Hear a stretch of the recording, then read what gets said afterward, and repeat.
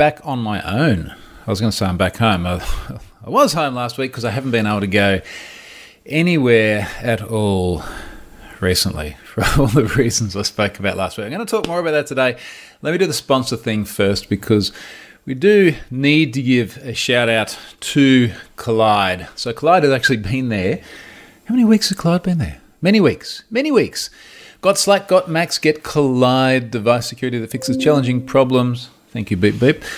Device security that fixes challenging problems by messaging your users on Slack. Try Collide today. So Collide, I believe, let me confirm that from my memory from the last 4 weeks, which has been impacted by many different things to consider. Yes, it is the one that has all of the Slack integration, which of course is there, and then the title as well. Oh, it's been a rough week.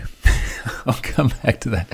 But fortunately, because of sponsors like Collide, I can stay home and go absolutely nowhere and continue to do what I do. But in all seriousness, big thanks to those folks. That is many weeks that they have been there for now, and it is an enormously big part of what I do. So go and check out Collide, click the link, download the thing, give it a run.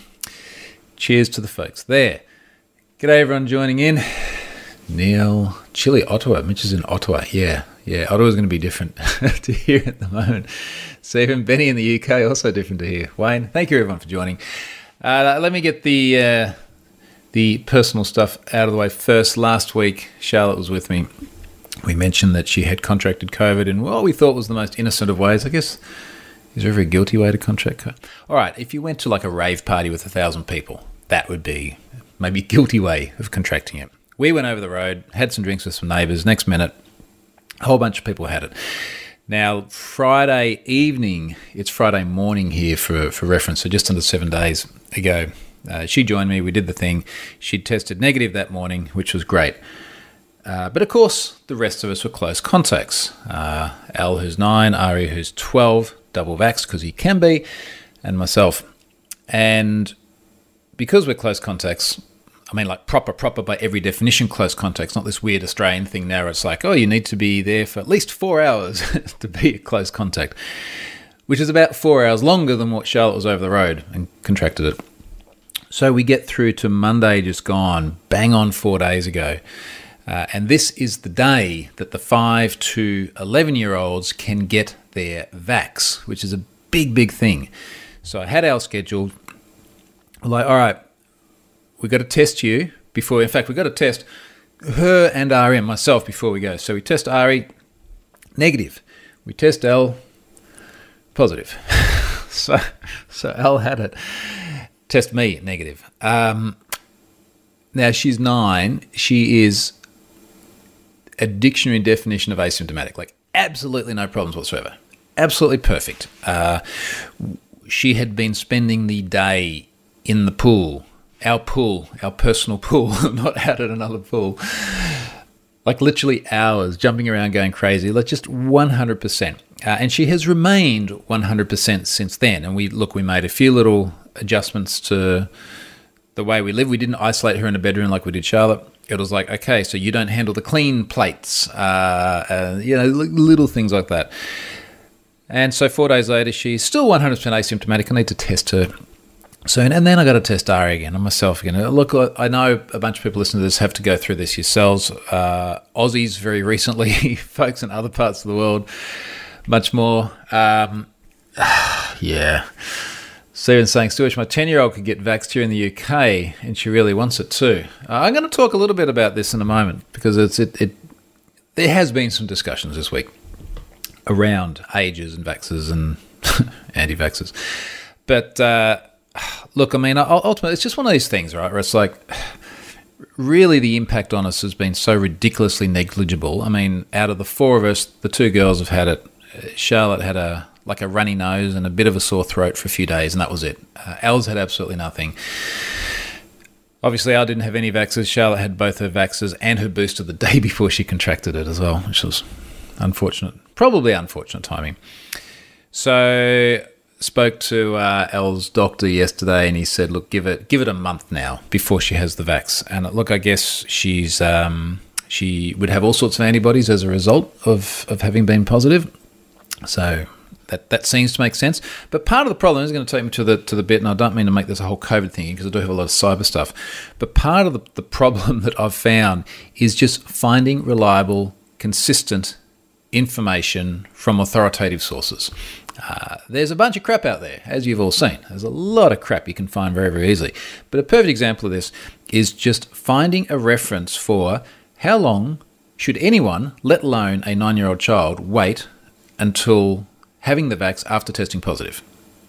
And I had actually spoken to one of the pediatric vax hotlines earlier in the day, and they said, look, you are eligible so long as it is 1 week after a positive test and you do not have any symptoms. So I'm like, okay, all right, the doctor's going to say the same thing. No, doctor's like, give it a month. I've seen other resources which says, look, you've got antibodies for up to 6 months, which doesn't necessarily mean don't have the vax any sooner than that, but very hard to find reliable information, which is a big part of the problem. Wayne says, I've been testing twice or more every week, yet to be positive, going to the office twice a week as well. Yeah. Well, and I mean, here's the other thing. I had a meeting with some folks online, because everything's been online, a couple of days ago, folks in the US, and they were, and I appreciate this is all anecdotal information. I mean, we shouldn't ever rely on just, small sample sets like this, anti-vaxxers. But I was hearing stories from them about how some people had all the symptoms but didn't test positive, so maybe they had just a normal flu. Other people were entirely asymptomatic and what's the opposite of that? Had no symptoms and did test positive, which is effectively the L situation again. Stephen says, you get really good at testing yourself after a while. Never thought I'd get good at sticking a stick up my nose. Yes, that's what I'd say as well. So anyway, that's kind of where we are now. Now, the bit about the disinformation, one of the things that has infuriated me, and I've got to stop doing this, is reading the comments. Like, we all know this, right? Like, it's like when something's on Hacker News. Like, great, it's on Hacker News. Don't read the comments, for God's sake. You will do yourself in. I have been reading the comments. I actually had a theory that, I'm not going to do this, but hypothetically, if you went like all Cambridge Analytica on Facebook and you had access to enough data about demographics, you would see a very, very good alignment of stupid people supporting anti-vaxxing or stupid people being very much against the vaccine for kids. So this is one of the big themes I've seen. And of course, we're all trying to read information and absorb it and make evidence-based decisions that are informed and intelligent. But there's so much noise around it. So one of the things I keep seeing, and I've got to remind myself that we're seeing a single-digit percentage of the population, but we're just seeing like 90% of the comments from them because they seem to be the vocal minority. But the number of times we see comments around anyone who gives their child the vaccine should be locked up. This is child abuse. This is experimental. This is blah, blah, blah, blah. And it's just endless and endless. I even had physical spam mail in my letterbox the day before they started giving the kids the vax with all of the anti-vaxxer rhetoric on it.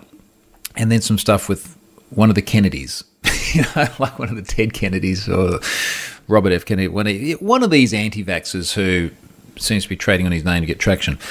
I did actually find something quite funny, and I appreciate my own confirmation bias here in wanting to believe this, but it does actually seem to stack up. There's a graph. In fact, I saved it to my phone. I was going to tweet it, and then I was like, I just don't want to argue about it. There's this great bubble graph here. Vaccine rates, all 3,144 US counties across the 50 states plus DC. And this graph shows this massive alignment between the percentage of total population fully vaccinated, as per county, and the 2020 Trump vote percentage. And there's this really, you don't even have to see the axes, but you can see a really clear alignment here of you are much less likely to get vaccinated if you voted for Trump, and vice versa. Look, it's politics on the other side of the world. What do I know? I'm Australian. Comments. Stephen's just realised he spelt nose wrong. Very good. Actually, last thing on that. So that has meant that we've, for all intents and purposes, remained isolated. What's today? I lose track. For 2 weeks now, because it was New Year's Eve that our neighbour said she was positive. So for 2 weeks, we basically have been nowhere. The rare exceptions are like I can go and get shopping direct to boot, so I can drive the car up, pop the boot open, and they will drop the shopping bags in there. I have obviously tested negative and no symptoms. I feel comfortable staying in my car. Anyway, look, we're all guessing. Australia's just had massive upticks in COVID rates.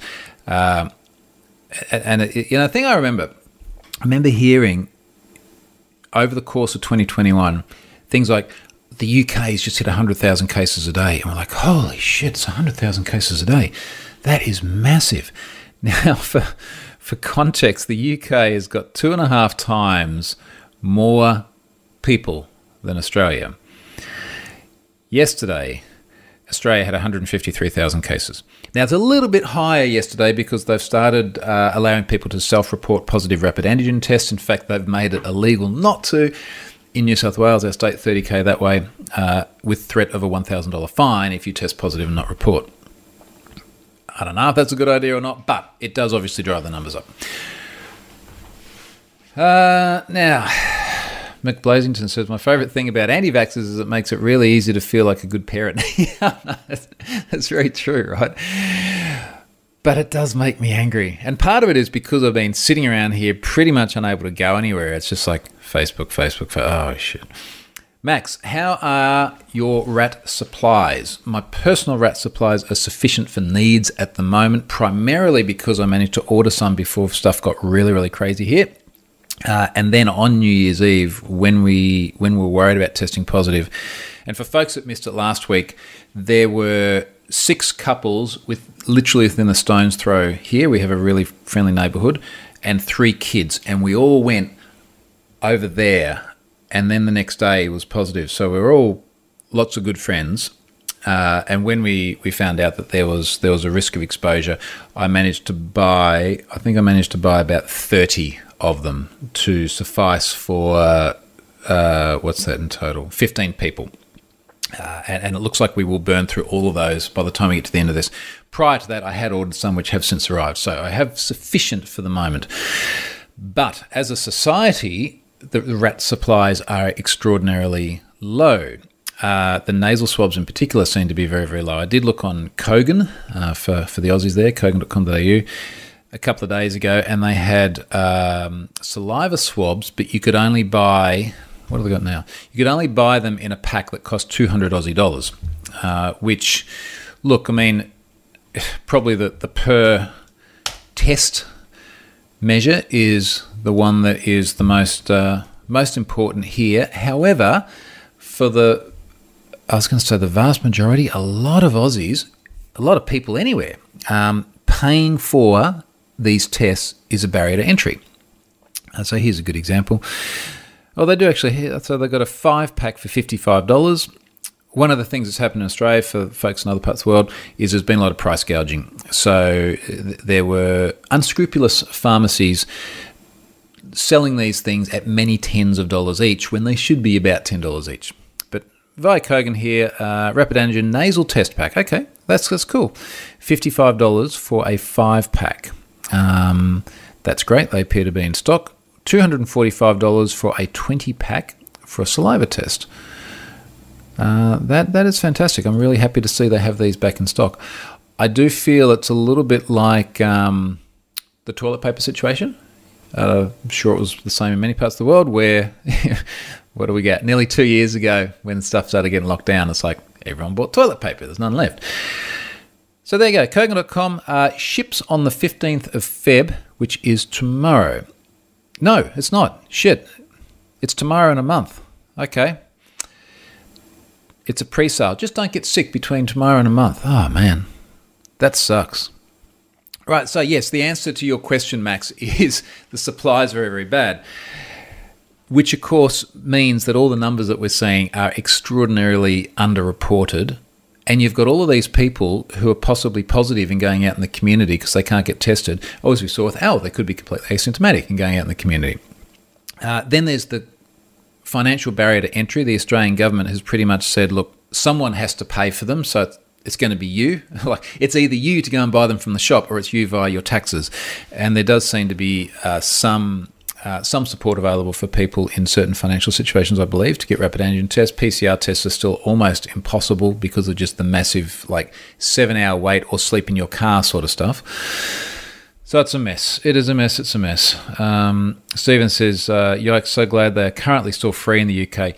You guys had a much better head start as well in the UK. So I know from speaking to Scott Helm on multiple occasions, that was something that was freely available much earlier on. We were late here in Oz. I don't know who's to blame for that, but it was late. Tutorials for check. Troy, do you think the COVID details are being handled properly by the governments?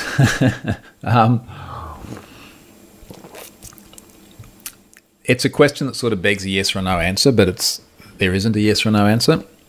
Sometimes yes, sometimes no. I tweeted probably about an hour ago about just an egregiously bad security flaw in one of the Indian systems to record COVID positive patients. And it was literally go to this URL and it just lists 2 million plus people with all their PII. So in that case, no. In cases like Australia, more so good. But I think the thing that is challenging here is everyone is building systems under duress, number one. So they're very reactionary. Number two, at the moment, a lot of people are just simply not able to work. There's a lot of cafes and things here that just simply aren't opening because their staff are sick or they're a close contact. There's so much COVID here. Aussie government has said, look, just assume that everyone is going to get it. And they've said that in multiple different ways. One of the things I saw recently said there's a very high likelihood you will contract COVID, particularly in January. Other times we've seen other messaging of a similar nature. So when that happens, and we've got everything from baristas through to software developers who are sick, and then we're trying to build systems to get them out there quickly to react to the changing environment, yeah, mistakes are going to be made. Mistakes are made at the best of times. That's why Have I Been Pwned exists. Let's move on to that. Let's actually start talking about some actual cyber stuff 17 minutes into the whole thing. Data breaches. They don't stop. They don't stop just because there's COVID. Now, I thought I'd just run through briefly the backstory on a bunch of these. I think I listed about 5 here, which is pretty much the 5 that have happened of any note since I got back from holidays. Yeah, geez, I remember. Oh, yeah, I went on holidays, didn't I? That sounds like a distant memory. All right, so in order, Redline Stealer. So Redline Stealer is malware, and hackers don't always secure their databases. Funny story. So Bob Diachenko, who has found many, many exposed things, very noteworthy security researcher, did actually find some Redline Stealer malware logs exposed. Within there were 6 million records, according to his tweet. The actual number of unique email addresses was less than that. I actually forgot to put that in the description of the tweet, unfortunately. But this was December 30. So all of that went into Have I Been Pwned. Only 26% were already in the system, which makes me think that there was something a little bit odd about that data set. Now, I didn't dig too much more into it, but something a little bit odd, because when we move on to the next ones, you see the percentages. So the next one here is DatPiff. So it's a mixtape site, a rap mixtape site. I'd never heard of it, but they were breached late last year. 7.5 million email address and password pairs. They're on a hacking forum, allegedly cracked from an MD5 hash source, so the passwords were there in plain text. My understanding is they weren't stored in plain text. They were stored in MD5, which is basically like storing them in plain text. Now, they also had security questions and answers, which, of course, are always in plain text. 81% of those already in Have I Been Pwned. So that's gone in there. The next one here, Flexbooker. Now, Flexbooker was interesting, and there's a more of a backstory to this. I had someone, in fact, I have a feeling I had 2 people send me Flexbooker data late last year. Now, Flexbooker is like a booking system, and I subsequently learned it's a booking system that is integrated into multiple other services, one of them being Bunnings Click and Collect. So Bunnings is a massive hardware store here in Australia. It's where you go to get your sausages. Aussies know what I mean. But you can go online, you can order your hardware things, and then you can drive up there, and there's this particular section you go to, and it's a little bit like my shopping experience for the groceries. They will give you the things and you just put it in your boot. Now, they used FlexBooker in order to make those bookings. And I assume there are many, many other services that also used FlexBooker. Now, this data was sent to me. In fact, I remember which day it was that I started having this discussion with them, because it was the day we all went and got, or almost all of us, went and caught COVID. It was the 30th of December. So the data was sent to me. I verified it pretty quickly. I also could not find any reference to the data being public. I contacted the company. And every time I really hate having to do this, because disclosure, as I said so many times, is painful, often thankless, and very, very time consuming. So I sent the email off, and I'm like, crap, no, at least I'm going to go and have some beers tonight.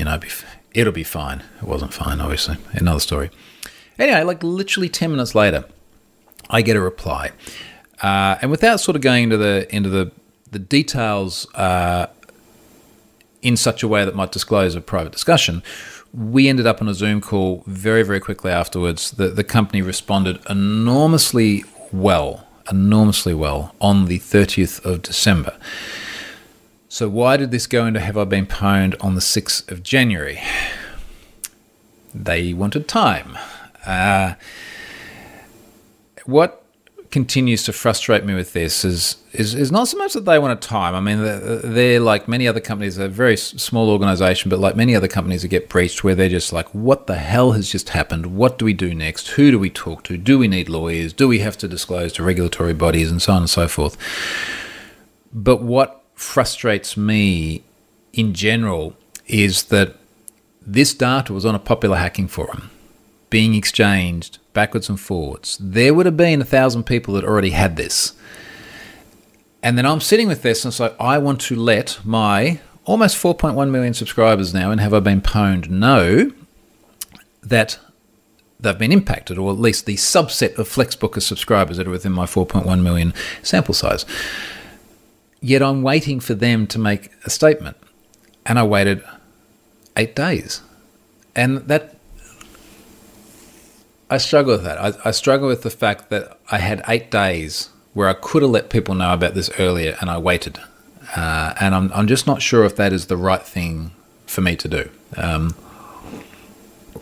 I do that because let's imagine they weren't as nice as what they are. And let's imagine I still did disclosure. I think it's the right thing to do. But then I went, just so you know, here's what's happened. I'm loading it tomorrow. I could imagine, particularly companies in one American corner of the world, getting very litigious about this sort of thing. They do like to get litigious over there. And I want to be able to keep running this service. I don't want to cop a lawsuit or anything nasty that stops me from being able to do what I do.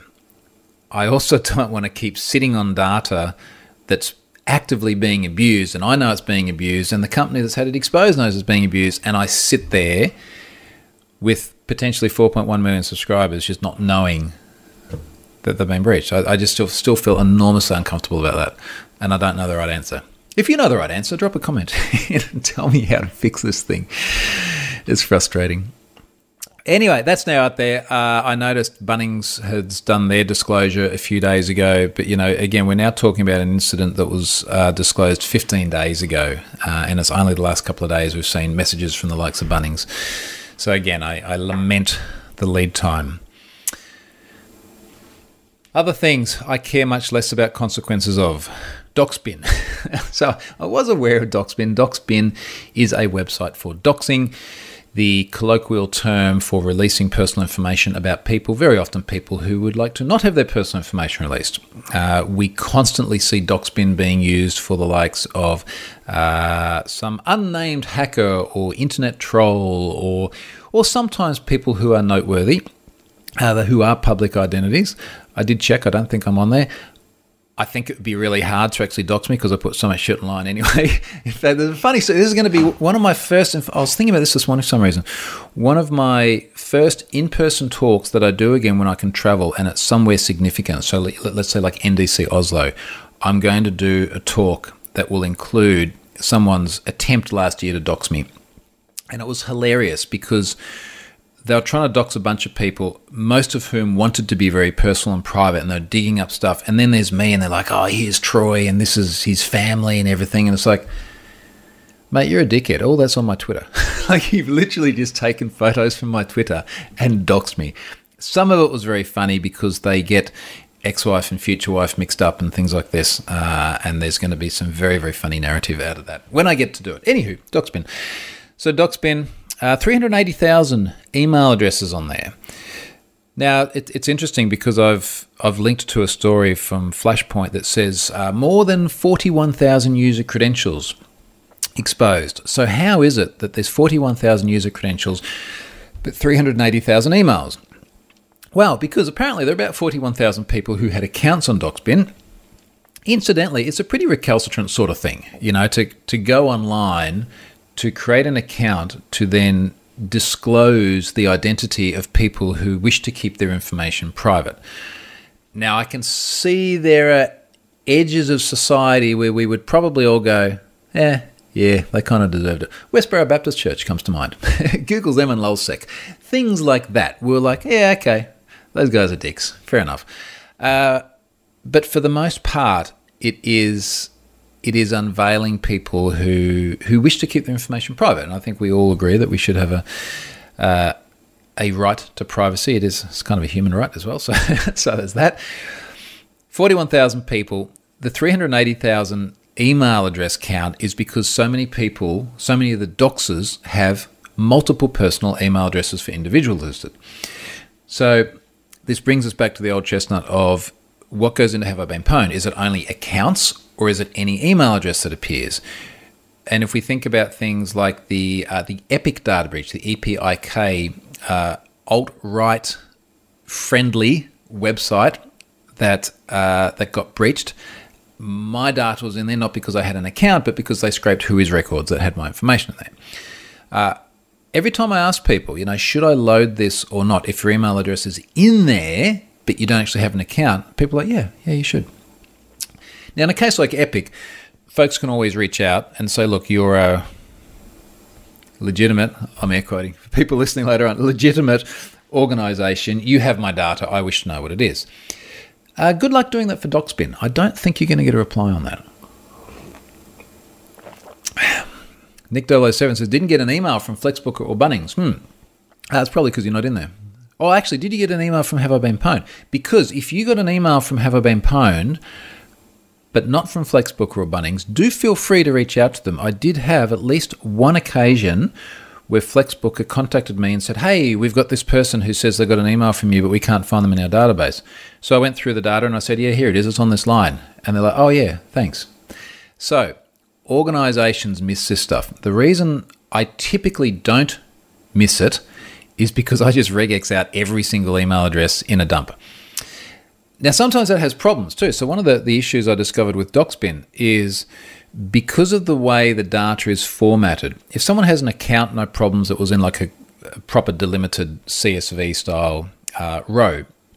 But if someone has an email address listed against their docs, that was part of a field which then had formatting within the field, including escaped line returns with a \n. So what was happening is you get like \n Troy at whatever. And my regex would go, okay, well then that email address is n Troy at. So I did have to go back through the data, strip out everything that began with an n, parse it back out to treat \n's as line returns. And so the point is that it's not an exact science, either me getting email addresses out of a breach system or the owner of the system getting email addresses. But Nick007, definitely reach out to them because if you got a notification from Have I Been Pwned, then your email address is in there. It just is, unless I've screwed something up, and I don't think I do sometimes, but I don't think that was it. Last one from yesterday. Good time zone with the Americans up. Guns.com. Guns.com had 376,000 unique email addresses breached in Jan last year. The data included gun purchases, Physical addresses, phone numbers, partial card data, bcrypt password hashes, 78% already in Have I Been Pwned. I couldn't fit it in the tweet, but it also had things like date of birth as well. So this is worrying. I'm trying not... Oh, no. Who cares if I upset people? It was worrying for a couple of things. A couple of reasons. First of all, entirely objectively, you now have a great big list of people who have bought guns and where they live and what their phone number is and some other data which could be used as part of social engineering attacks. That doesn't feel very good. I flagged this as sensitive, and the reason why, and this is what I think roughly like half of America probably doesn't understand, is that having guns is weird. Like for everyone else, having guns is just the weirdest thing. I cannot think of another Western country, modern society where it is ever okay or socially acceptable to have a gun outside of you're a farmer or you're a pistol shooter or something. But the idea of having one to protect yourself is just the weirdest thing, which is why it's been banned basically everywhere except for North America. I appreciate Canadians, there's a bit of a thing there too. So, honestly, if you knew someone here had I don't think you can even legally, quite sure you can't legally have a gun to protect yourself here. If you knew that here, there is a massive stigma around it. If I knew my neighbour had a gun, I'd be like, mate, what the hell is wrong with you? Grow up, be responsible. And there's now like half of America going, well, this is responsible because I need to protect my family. Good Jim Jeffries skit on this. So I appreciate I'm upsetting slice of my audience, but this is also why I flagged it as sensitive, because the idea of having a gun in your house is a stigmatization in most of the world to one extent or another. All of that aside, purely objectively, and we, you know what, we did see one. What was the other one? There was one in the UK as well, and I think it's a little bit more popular in the UK in case they need to hunt foxes or the French or something like that. But it is one of those really sort of bygone era things, isn't it? What do we got here? Guns. Guns and Robots. No, that's again. Guns.com. That's the one we just spoke about. Gun Trader. That was the one.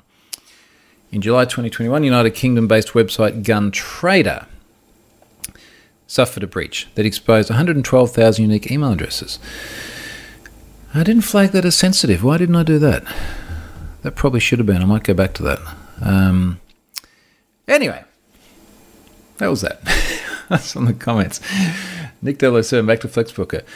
No, I didn't. I definitely used Drive and Collect. Oh, okay. So, no, you didn't get one from Have I Been Pwned. You used Drive and Collect. Look, I'm quite sure I've used Drive and Collect as well, but I was not in the Flexbooker data breach. So if you didn't get it from Have I Been Pwned, you're not in that data set. CoinHive. Let me talk about something a little bit weird here. Now, I want to carve out some time to talk more or write more about CoinHive. So if you're just new to this, CoinHive is the JavaScript-based crypto miner that you embed in a website. And the whole idea of it is that you can monetize your traffic by mining some Ethereum in their browser. Now, that was always a shitty model because you're effectively stealing people's CPU cycles in order to line your own pockets. What then happened is they effectively went bust. That they couldn't trade any longer. It just no longer made sense. Someone who originally owned the domain, I still don't even know exactly who it is. It was a very anonymous account. Then gave it to me. Was it last year? It must have been sometime last year. I set CoinHive up to start popping a little JavaScript alert saying, hey, someone's trying to run a crypto miner in your browser. And some people got quite upset about that, which is good because now someone's just trying to visit a website and they're suddenly getting this like modal, but you could dismiss it. And then we got to the point where it's like, look, this is just not changing. There are still people that are seeing CoinHive on compromised sites. So I made the modal indismissible. Now, of course, you could go into the DevTools, F12 your way in. Could be hacking, though, depending on if you're in the state of Georgia. Keep coming back to the US today, don't we? You could go in there and just remove it from the DOM, but it basically killed it for anyone non-technical. And then what it does is it does JavaScript set timeout, then redirects to my website to the page about CoinHive. And then I had this weird email from someone. And incidentally, I've had some really, really interesting emails from people. So, for example, I had a very interesting discussion with someone. This is all going into a draft blog post, where we basically worked out that he had a compromised MikroTik router that was embedding CoinHive on every non-HTTPS page. And he contacted me and said, hey, every website I go to, he must be going to a lot of insecure stuff, is showing your message. And then I'm like, okay, what router do you have? And he's like, MikroTik. And yeah, here we go. So he got a new router, happy days. But this person pinged me. This is just yesterday. I'm not going to read the person's name, but this is just like, to me, just exemplifies the weirdness I get. Troy. First of all, I think cryptocurrencies are a complete waste of resources. But I was curious why you think cryptojacking is more immoral than ads that can have the same performance hit to a device and are often used to sell data to data brokers. And anyway, the guy basically just went on a rant about ads. And what's I always find this funny, right at the end of it, he's like, in reality, it's worse to the point that the internet shrunk significantly and access to quality... Shrunk significantly. It's bigger than ever. Because we're connecting so much shit to it. Shrunk significantly and access to quality websites information is non-existent. However, given that you work for Microsoft, as soon as someone says that, you know they're going to get angry at you about something. Given that you work for Microsoft, I'm sure either you are blunting your opinion or are willfully complicit. After all, they pay your bills. Surely you have a dilemma with the lengths the company you work for tracks people, shows advertising into the OS, and stifles competition. Maybe not. I wouldn't expect you to. No, I don't have a problem with it because I don't work for them and they don't pay me any money. So, you know, he didn't know that. That would take research to figure that out.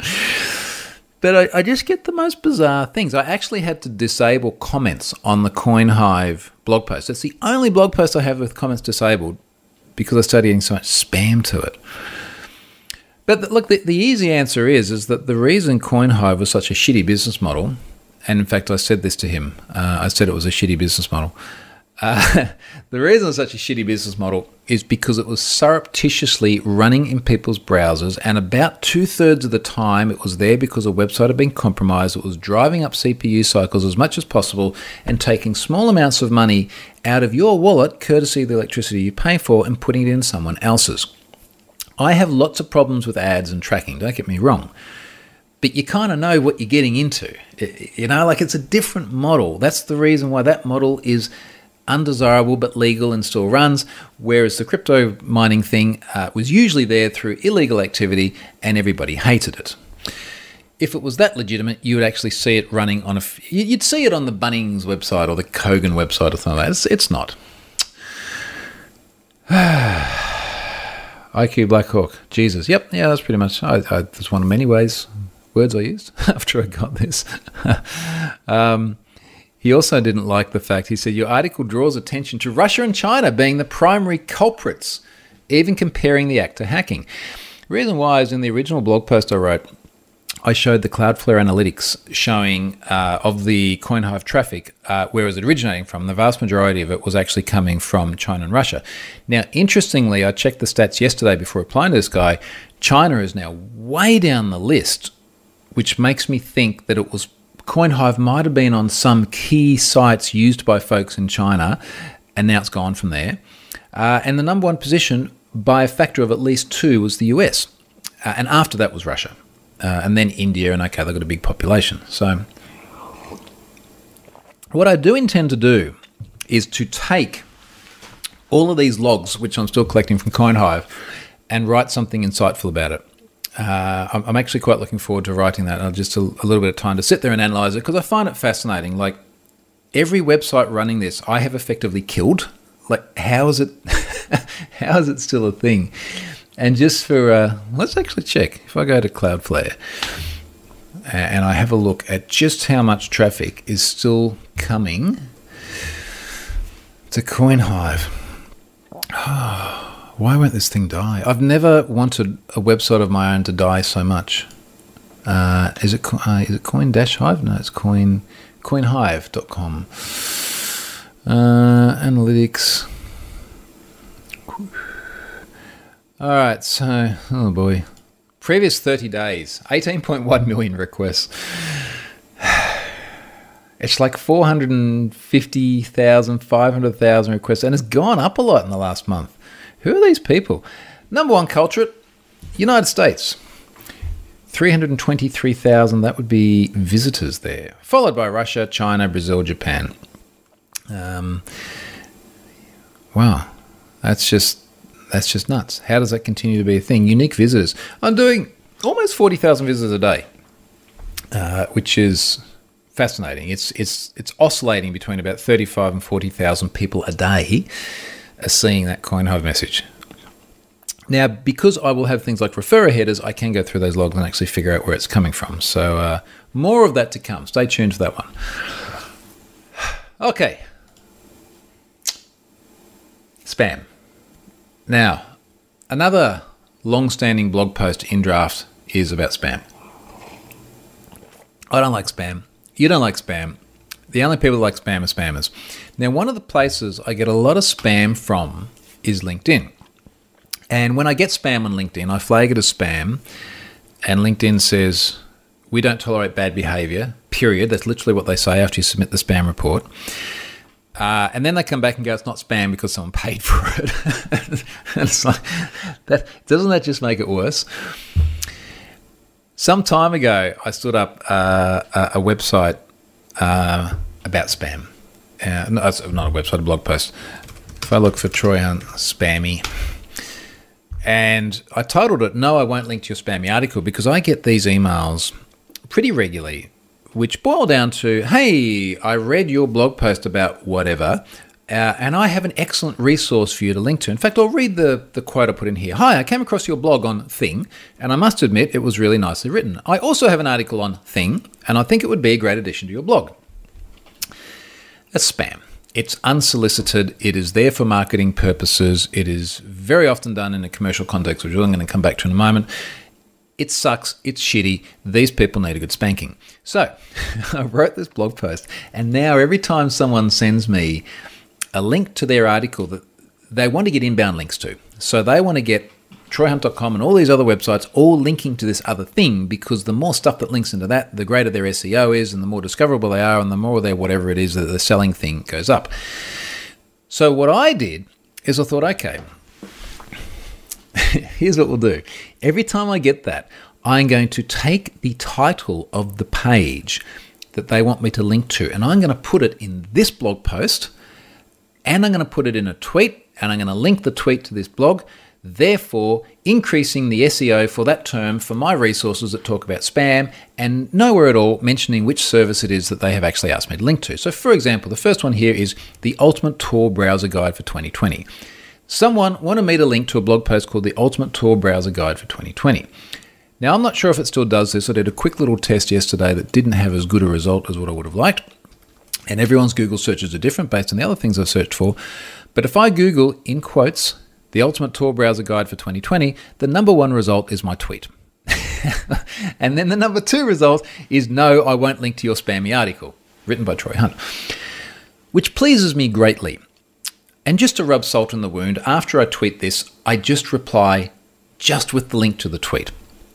9 times out of 10, I get no reply. Occasionally, someone will laugh and say that's funny. Yesterday, someone doubled down and that got funny. So this person, now, this person's title is Link Building at Yes Style, Director of Growth, Linky Juice.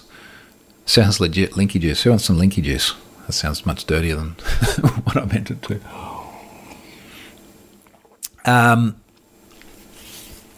Hey Troy, my name here, a cybersecurity expert for Linky Juice. I'd just like to say that I'm a big fan of your website. Maybe this doesn't resonate quite the same for everyone else, because I don't know if you run things like I do and you get the same sort of emails I do. But when you hear things like, I'm a big fan of your website, it's such a generic, it's very different if it's like, hey, I've been watching you for years, I really like what you've done with Have I Been Pwned, your photos of your jet ski look really cool. And it's like, okay, that's a human. This was clearly a mass-marketed message. The buzz is on for cybersecurity these days, and finding the best way to ensure privacy on the internet is all the rage! Exclamation mark. I noticed that your website covers an article about cybersecurity, which is very important in educating general public about privacy.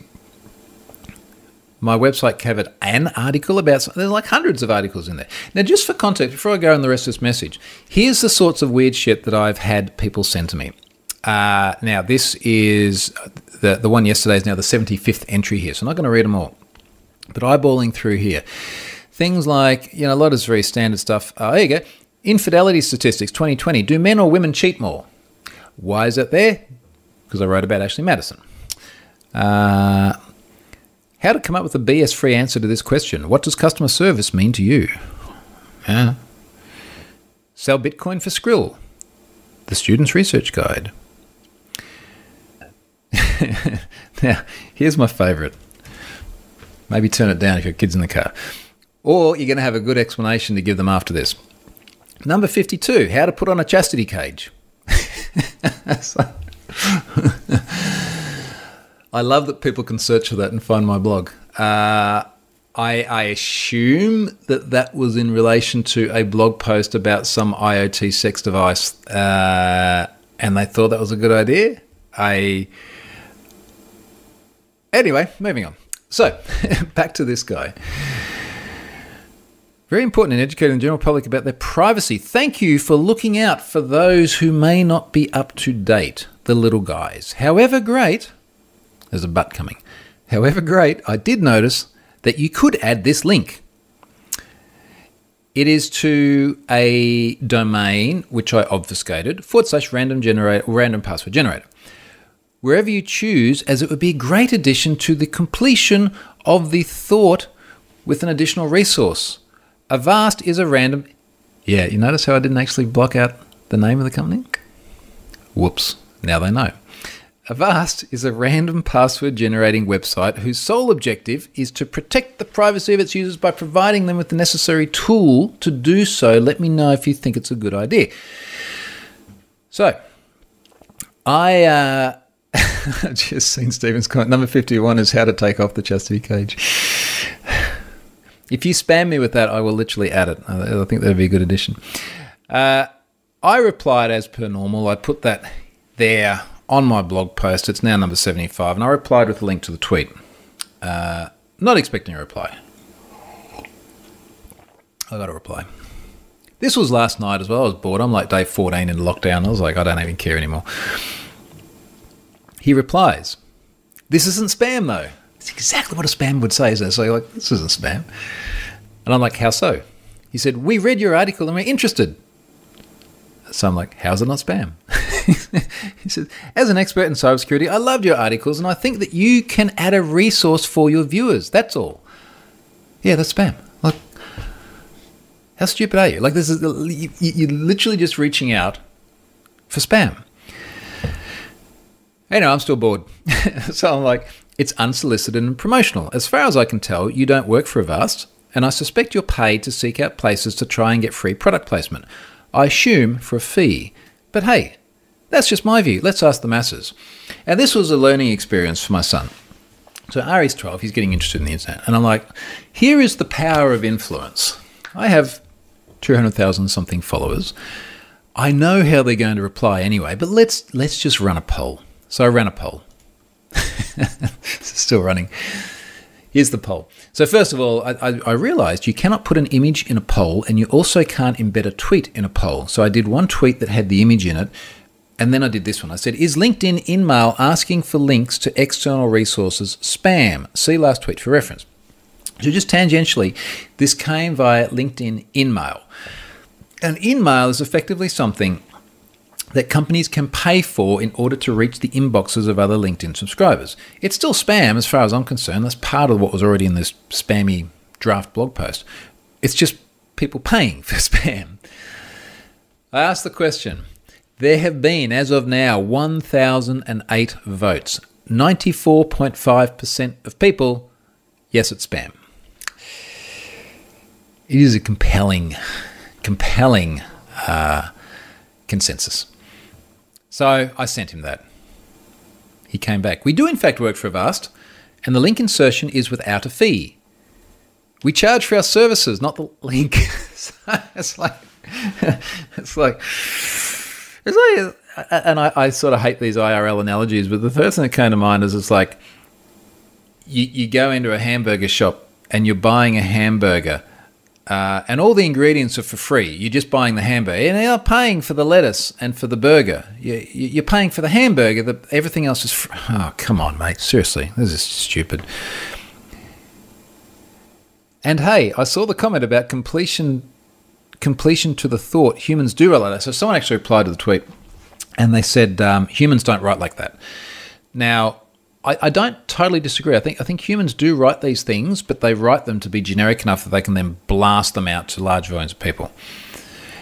Guy doubles down. He says, we can set up a call if you'd like and have a discussion. Now, by this point, I'm getting a bit pissed off with this. And I'm like, I know people at Avast. I have communicated with people at Avast before. They're, for the most part, our people. So I tweeted at Avast. And I'm like, hey, guys, like, really, is this okay? And I subsequently reached out to people personally as well and said, is this okay? So this guy wants to set up a call and discuss. Like, no, 95% say it's spam. I've reached out to Avast. Let's see what they have to say. Hopefully, you'll learn something from this exercise and change your behavior. Anyway, he goes on, and in fairness to the guy, like he was actually very polite about it. Usually when I call people on this shit, they either tune out very quickly or they get angry. And he actually sent me a photo of him in front of his monitor with my tweets, smiling. And like he seems like a nice guy, but he just cannot get it through his skull that this is spam.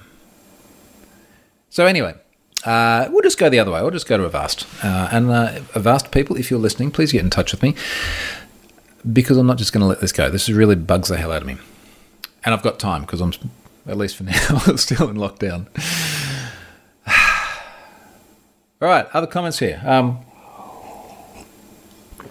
There was a comment in here I saw about book. Any news on your book, says Stephen. IQ Blackhawk, also waiting for it. We got feedback from the preview that needed some work. I started the work on that, and then we got through to holiday period, and we got through to going away, and we came back, and we got COVID. Well, half of us got COVID. And we've been locked down doing that. And whilst all of that is going on, none of the other stuff in life that I have to deal with, both professionally and personally, stops. So frankly, it has just been a time deficit. And had I tried to push it out earlier, I'd really want it out before Christmas. Had I done that, I would have taken shortcuts and I wouldn't have been happy with the result. So we're at that 90-something% mark. I think over the next... I've made time commitments before. Over the next 6 to 8 weeks, we should be able to get it complete. It is so close. But I also think that giving it a little bit more time might allow me to add some other things that I think will be really useful. And I'm just going to leave that hanging there, and you'll just have to wait and see. But no, look, it is absolutely positively still there, still coming. Stephen says there is always before Christmas this year. Yes. Oh, geez, I better be done before Christmas this year. All right, last thing. Prusa MMU. I feel like I'm going to write a blog post about this because let's be honest, I'm supremely disappointed. Now, I got a Prusa 3D printer bang on about a year ago because it was after I'd been in South Australia with a mate of mine just after New Year's 2021, and I saw the printer, and I was like, mate, I don't know what I'm doing, just tell me what to get. And he's like, yeah, get this stuff. And I have done many really, really fun things with the printer, particularly getting the kids involved. Now, for the uninitiated, a 3D printer is sort of equal parts complex and simple. Like there's lots of different moving parts and gears and pulleys and things like this, and then there's software and PCBs and all that kind of stuff. But at the end of the day, you've got a roll of filament, which is, let's just call it special plastic, and you are forcing it with the gear down into a very heated end with a nozzle, and then it just moves in 3 dimensions. And then it builds a model out of that. Sweet. But it is one roll of filament, which subsequently means it's one color, unless you get like a rainbow one, which just changes as the filament goes through. So if you wanted to create a print, let's say you wanted to create, I'll give you a good example, Deadpool. So imagine, everyone knows Deadpool. Lots of red and black. And then like white eyes. And then like a brown harness. I know exactly because I've been looking at a model of it for so long. In fact, I've still got one open here in my Prusa Slicer software right in front of me. So you got Deadpool. Now you want to print Deadpool not just in the one color, but in multiple colors. So what you can do Different printer manufacturers have different models, but for Prusa, you can get an MMU, and an MMU is a multi-material unit. Now, what this does is automates the process of switching between up to 5 different filaments. So it is a unit that sits above the printer. And in simple terms, you have 5 different filaments. The 5 different filaments feed into the back of the MMU.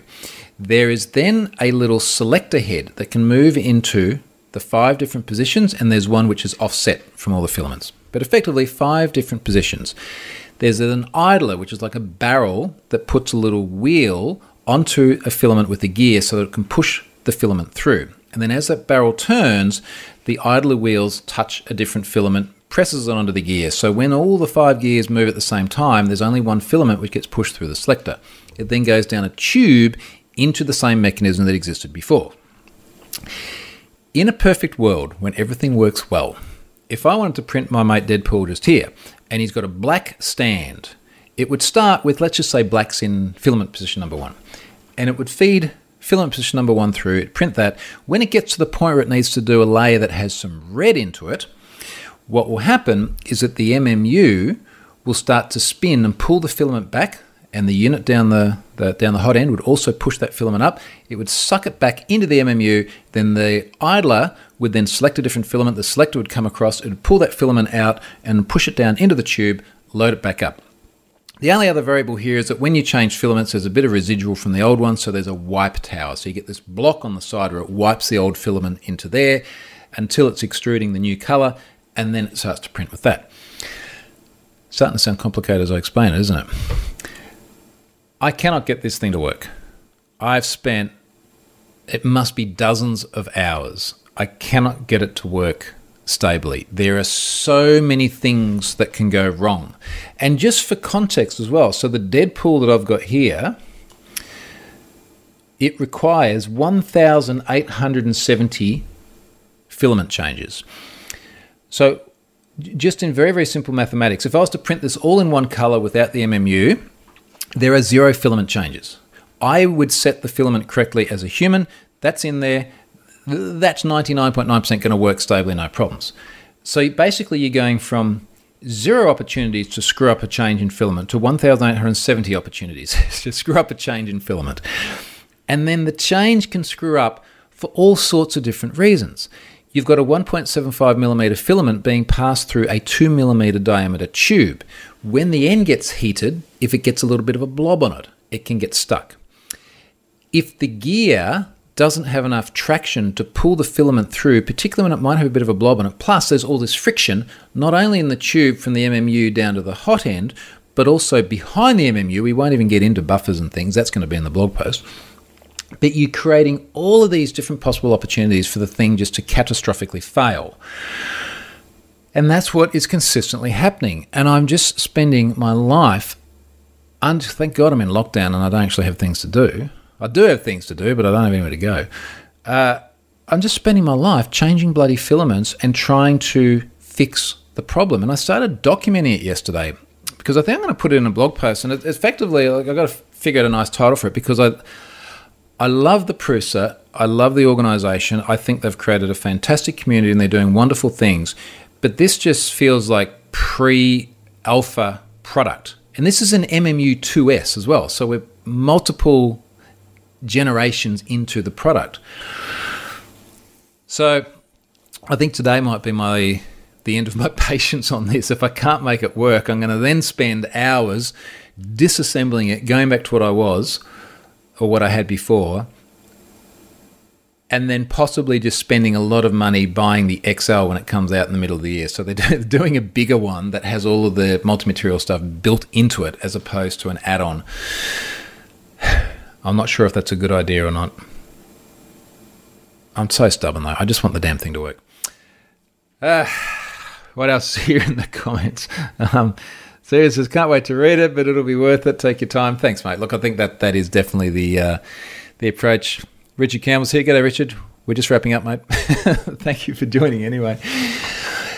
So, look, I think my next steps are I got to go and give a little girl another COVID test, and hopefully she's negative and we can all get out of the house, which would be nice.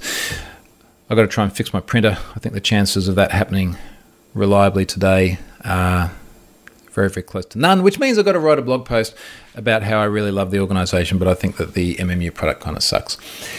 McBlazington says, can you not print the different colo? Can you not print the different colours? I can print the different colours. It's just the filament change has so many different possible things that can go wrong. I'll give you a good example. And here's, I'm going to get back my highs with this for a second. When you read all the tips, because there's huge amounts of information out there about how to make this thing work, a lot of the advice is you've got the printer, you've got the MMU. Now here are all the things that you need to change to make this reliable. For example, the way the filament feeds from the buffer into the back of the MMU. There's these PTFE tubes that just go into like a clamped plastic shell. It has no Festo connectors. So you really should go and download the model that has the Festo connectors in it and print that and fix it. All right, that's not a hard one. The PTFE tubes at 2 millimeters in diameter make it too easy to get jammed. You really should go and get PTFE tubes that are 3 millimeter in internal diameter. Still the same 4 millimeter external diameter, so they fit into the same Festo tubes. But if they're 3 millimeter and you get a bit of a blob on the end, they can still move. Why don't they ship with that? Well, part of the problem is that once you get 3 millimeters in diameter in the middle and not 2 millimeters, if you imagine a tube going into a socket, now there's extra room. As it sort of passes into that socket, if the filament isn't perfectly aligned, it can hit the side of the socket and not pass through. So I've ended up removing that. What else I say? The tubes that they ship with are higher friction than other tubes. So I spent like $100 Australian buying freaking Teflon tubes that are slipperier than the original ones to try and take out the friction. He's clarified, McBlazington, coloured sections and join them after. Well, if you think about Deadpool. Everyone knows what Deadpool looks like. You can't really join that up together. So, I mean, I'm looking at Deadpool now, and this is one that Ari has coloured in. Both kids sat there for hours colouring in Deadpool, and I was so excited to take their digital creation and turn it into something physical. But he's got the red vest, but he's got all these little black buckles. And then he's got tear gas or something like that as a canister, and Ari wanted to make that white. And then you think about his mask. It's all like red around the outside and then black and then the white eyes. So you can't stick all those pieces together. If you had larger logical parts, that was, let's say they were just squares or something like that, you could stick those together. You can also change filament at a certain layer. So all the Have I Been Pwned logos, I print, let's say for argument's sake, a 3mm bottom blue layer and then a 2mm white outline on the top, which has the border and it says Have I Been Pwned. And I manually change the filament in the middle, but because it's me doing it as a human, I can pretty reliably get it right. So no, you can't really just do that. IQ Blackhawk, did you check if there was new custom firmware to improve? You're basically asking me, have you restarted it? I appreciate the question. Yes, the first thing I did when I kicked it all off was updated all firmware to the absolute latest. Once you get into custom firmware, I was thinking about actually getting new gears at the hot end, spending quite a bit of money to do it because apparently they're a lower ratio. They have more, I guess, effectively more torque on the filament.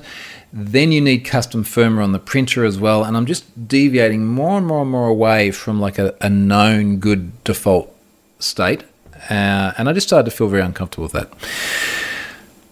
Okay, we'll see. Next week I might come back and say I've solved all my problems, or I'll come back and say I've reverted it to standard. I don't think I will still be in the same situation because that wouldn't feel very good. All right, folks, I'm going to call it there. Thank you very much for watching this week. I hope everyone is not in isolation and that I am not in isolation come probably an hour from now as well. And I will see you next time. Cheers, folks.